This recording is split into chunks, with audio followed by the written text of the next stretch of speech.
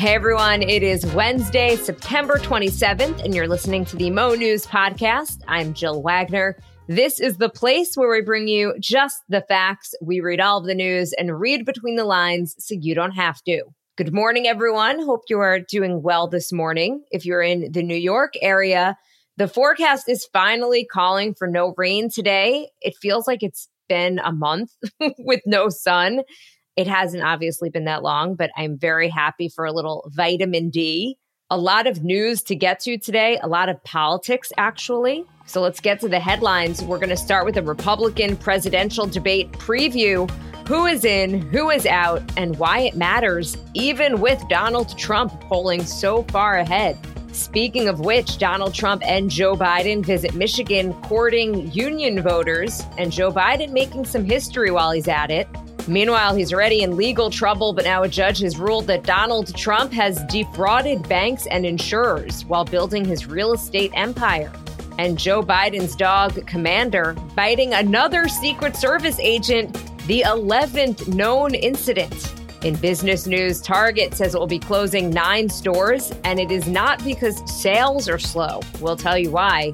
Plus, the deaths of FDNY responders from 9/11 related illnesses have reached a somber milestone.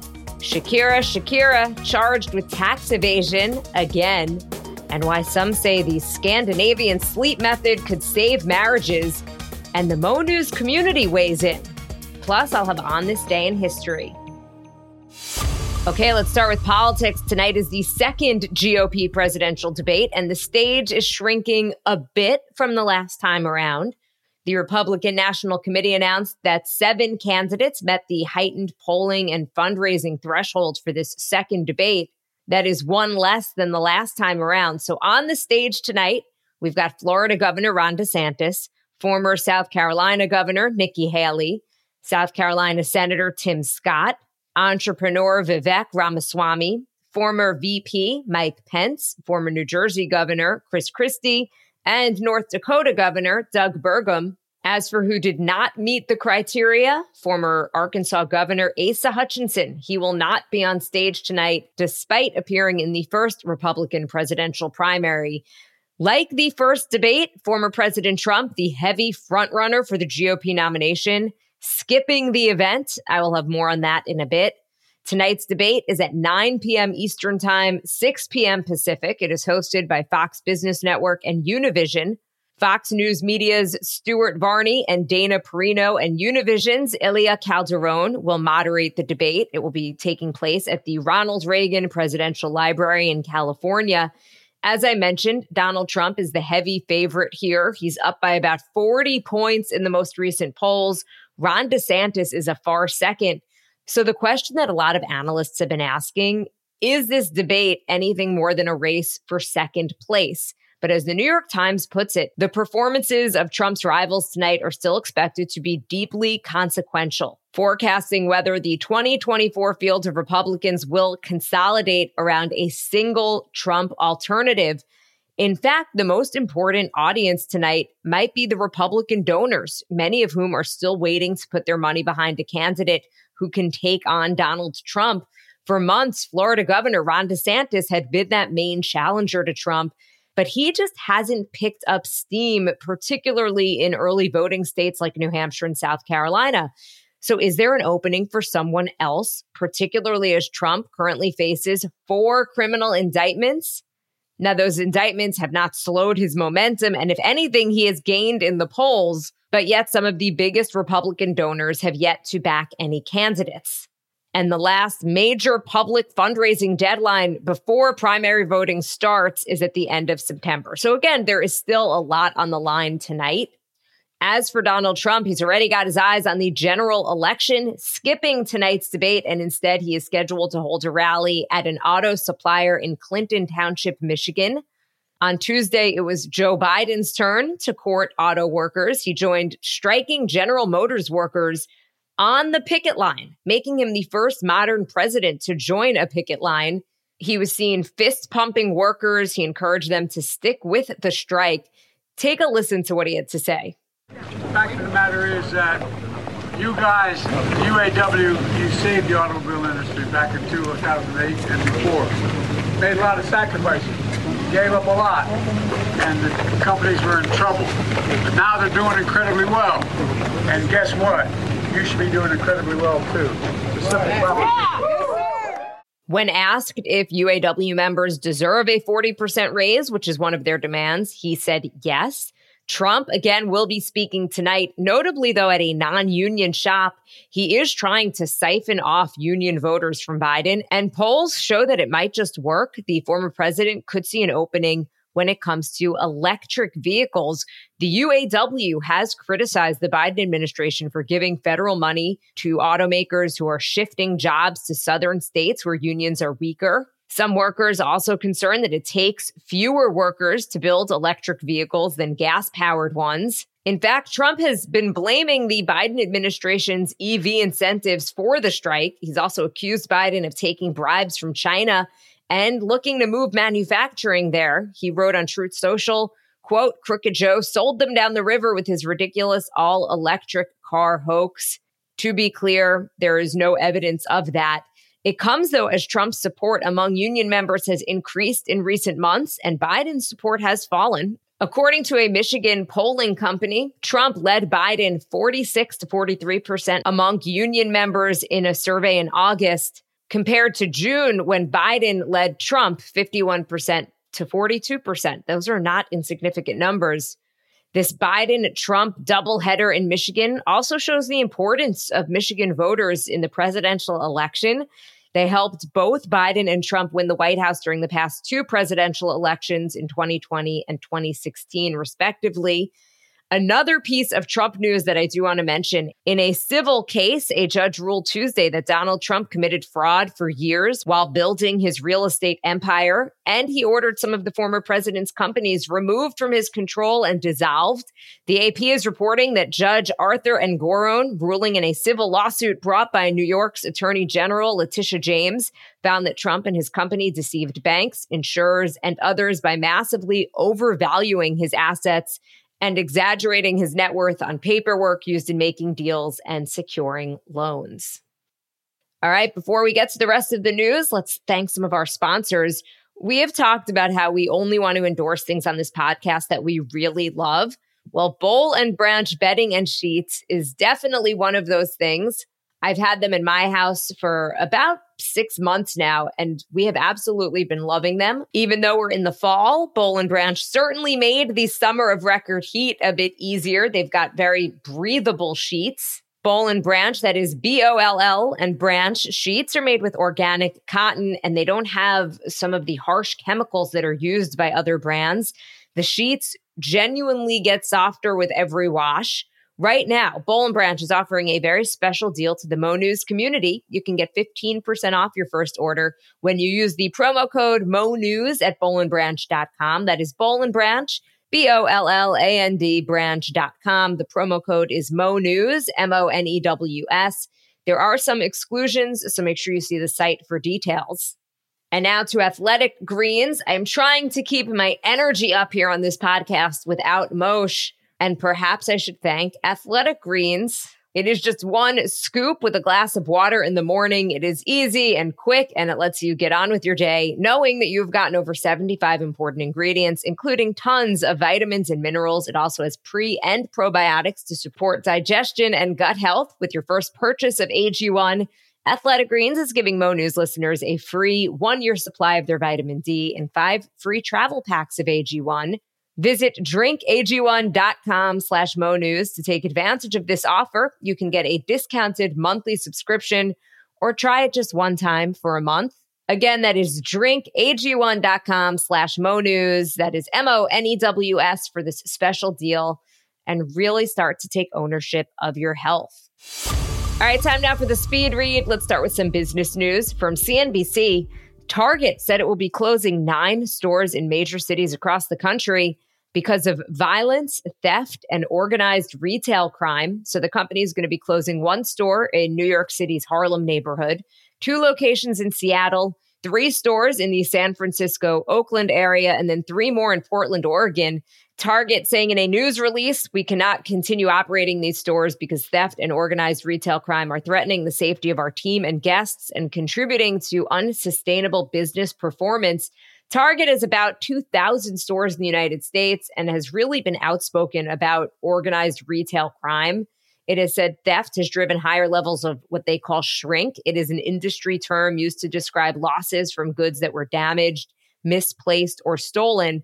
When the company reported its recent earnings in May, the CEO, Brian Cornell, said that shrink overall is expected to reduce Target's profitability by more than $500 million compared to the same period a year ago. At the same time, he said they were trying not to shut stores. He said he knows that these stores create local jobs and generate taxes and are really important for those local shoppers. He also said they play a critical role in communities across the country. His comments had led other companies to also speak out about the problem and to advocate for legislative reform.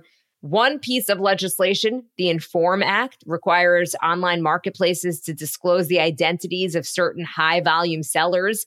This is supposed to deter the sale of stolen and counterfeit products. Now some retailers are pushing for the passage of another bill. It is called the Combating Organized Retail Crime Act. So this bill proposes stiffer penalties for theft offenses and calls for a change in the threshold that prosecutors must meet before bringing federal theft cases. From the New York Times, JP Morgan Chase has agreed to pay $75 million to the U.S. Virgin Islands to settle claims that it facilitated the activities of Jeffrey Epstein, the convicted sex offender who died by suicide back in 2019. The bank also said it reached a confidential settlement with James Staley, that is a former top banker who had been one of the biggest advocates for keeping Epstein as a client.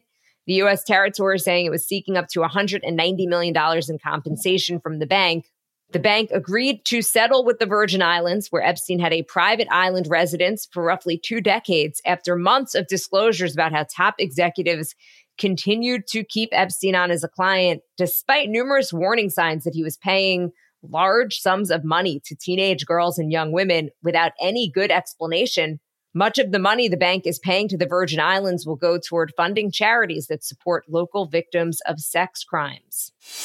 From USA Today, the number of New York City Fire Department workers who have died from World Trade Center-related illnesses has reached a morbid milestone, equaling the number of responders that were killed on September 11th, 2001.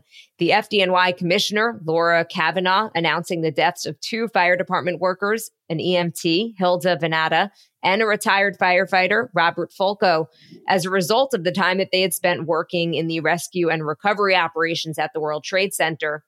So their deaths brought the number of FDNY responders that have died from illnesses related to the site to 343. That is the same number of FDNY workers killed on the actual day of the attack. You may remember Jon Stewart has become a fierce advocate for making sure that the government pay for healthcare for emergency personnel, many of whom spent months at the site breathing in toxic fumes. Well, after years of fighting for funding, with Stewart basically scolding Congress back in 2019, lawmakers did pass a bill that permanently reauthorized the September 11th Victim Compensation Fund, which pays out claims for deaths and illnesses related to the attack. That bill signed by President Trump. From CNN, Joe Biden's younger dog, Commander, bit another U.S. Secret Service agent at the White House Monday evening. According to CNN, it is the 11th known biting incident involving the 2-year-old German Shepherd. The injured officer is reportedly doing okay. But Commander has now been involved in at least 11 biting incidents at the White House and in Delaware, including a November 2022 incident where an officer was hospitalized after the dog clamped down on their arms and thighs. Back in July, White House officials had said that the Bidens were working through new training and leashing protocols for the family pet following those incidents. Another of Biden's dogs, Major, was involved in biting incidents at the White House. He is also a German Shepherd. He was later moved out of the White House, and Commander arrived in 2021. A CNN contributor and former Secret Service agent telling CNN, this isn't a Secret Service thing. This is a workplace safety issue. From CBS News, Spanish prosecutors have charged pop star Shakira with failing to pay $7.1 million in taxes on her 2018 income. Shakira is alleged to have used an offshore company based in a tax haven to avoid paying the money. Shakira is already due to be tried in Barcelona on November 20th in a separate case that hinges on where she lived between 2012 and 2014. Prosecutors have alleged that Shakira spent more than half of that time period in Spain, and therefore she should have paid taxes in the country, even though her official residence was in the Bahamas. Tax authorities in Spain have, over the past decade or so, really been cracking down on this. For example, they cracked down on soccer stars Lionel Messi and Cristiano Ronaldo for not paying their full due in taxes. And from the New York Post, some couples are swearing by the so-called Scandinavian sleep method to help them get some shut-eye next to their blanket-hogging spouse. I may or may not be known as a blanket hogger myself. Okay, so this practice is popular in Denmark, Norway, and Sweden. The Scandinavian sleep method involves using 2 twin comforters instead of 1 large comforter. One influencer who tried it says it is an absolute game changer and potential marriage saver. And the Sleep Foundation agrees, saying that one spouse could have a higher or lower body temperature than the other, leading to a mismatch in sleep needs. Under this method, each person can regulate their temperature at night. Plus, sharing a blanket could lead to more wake-ups during the night or one partner taking all of the comforter for themselves. We did talk about this on the Mo News Instagram feed a while ago and heard from people who swear by this method and others who say that they just sleep in separate bedrooms altogether. I posted about this on my Instagram account, Jill R. Wagner, and I asked people what they thought of the Scandinavian sleep method. 70% of respondents said, yes, please, separate blankets are the way to go. 30% said, no way, it is total chaos. I got a lot of private messages from people who were like, I have never heard of the Scandinavian method, but yeah, we've been doing this for years. Where have you been? One person writing, I've been married for 30 years. We started doing this during our first year of marriage because one of us would wake up angry because we fought for the blankets all night. It is the one piece of marriage advice I give to newlyweds. They usually look at me like I'm nuts, but I don't know, you know? Another writing, nothing new over here. We've been doing this for years. Seems odd to share. I run cold, he runs hot, so I like a nice warm blanket and he just uses a sheet. All right, perhaps I need to try this in my house. All right, time for On This Day in History. On this day, September 27th in 1920, in what has become known as the Black Sox Scandal, 8 members of the Chicago White Sox baseball team were indicted by a grand jury on charges that they had thrown the 1919 World Series to the Cincinnati Reds in return for a bribe. On this day in 1954, the landmark late evening talk show, The Tonight Show, premiered. It was known just as Tonight. The host, Steve Allen. All right, this one has me sad that Moshe isn't here. On this day in 1989, Billy Joel released his song, We Didn't Start the Fire. And in 1993, Time Magazine's cover read, Attack of the Video Games, bigger than movies, better than reality, soon to zap a kid near you. I feel like they could run this cover in 2023 and just say, Attack of TikTok, soon to zap a kid near you. But for now, that is it for me. A big thank you for listening to the Mo News Podcast. If you like what you hear, share this with your friends. It will help us grow. Follow us and subscribe so you don't miss an episode, and review us in the App Store. And give us a call, 1-800-711-MOSH, that is MOSH. And of course, give us a follow on Instagram at Mosh, MOSHEH. That's it for me. See you guys tomorrow. Thanks for listening to the Mo News Podcast.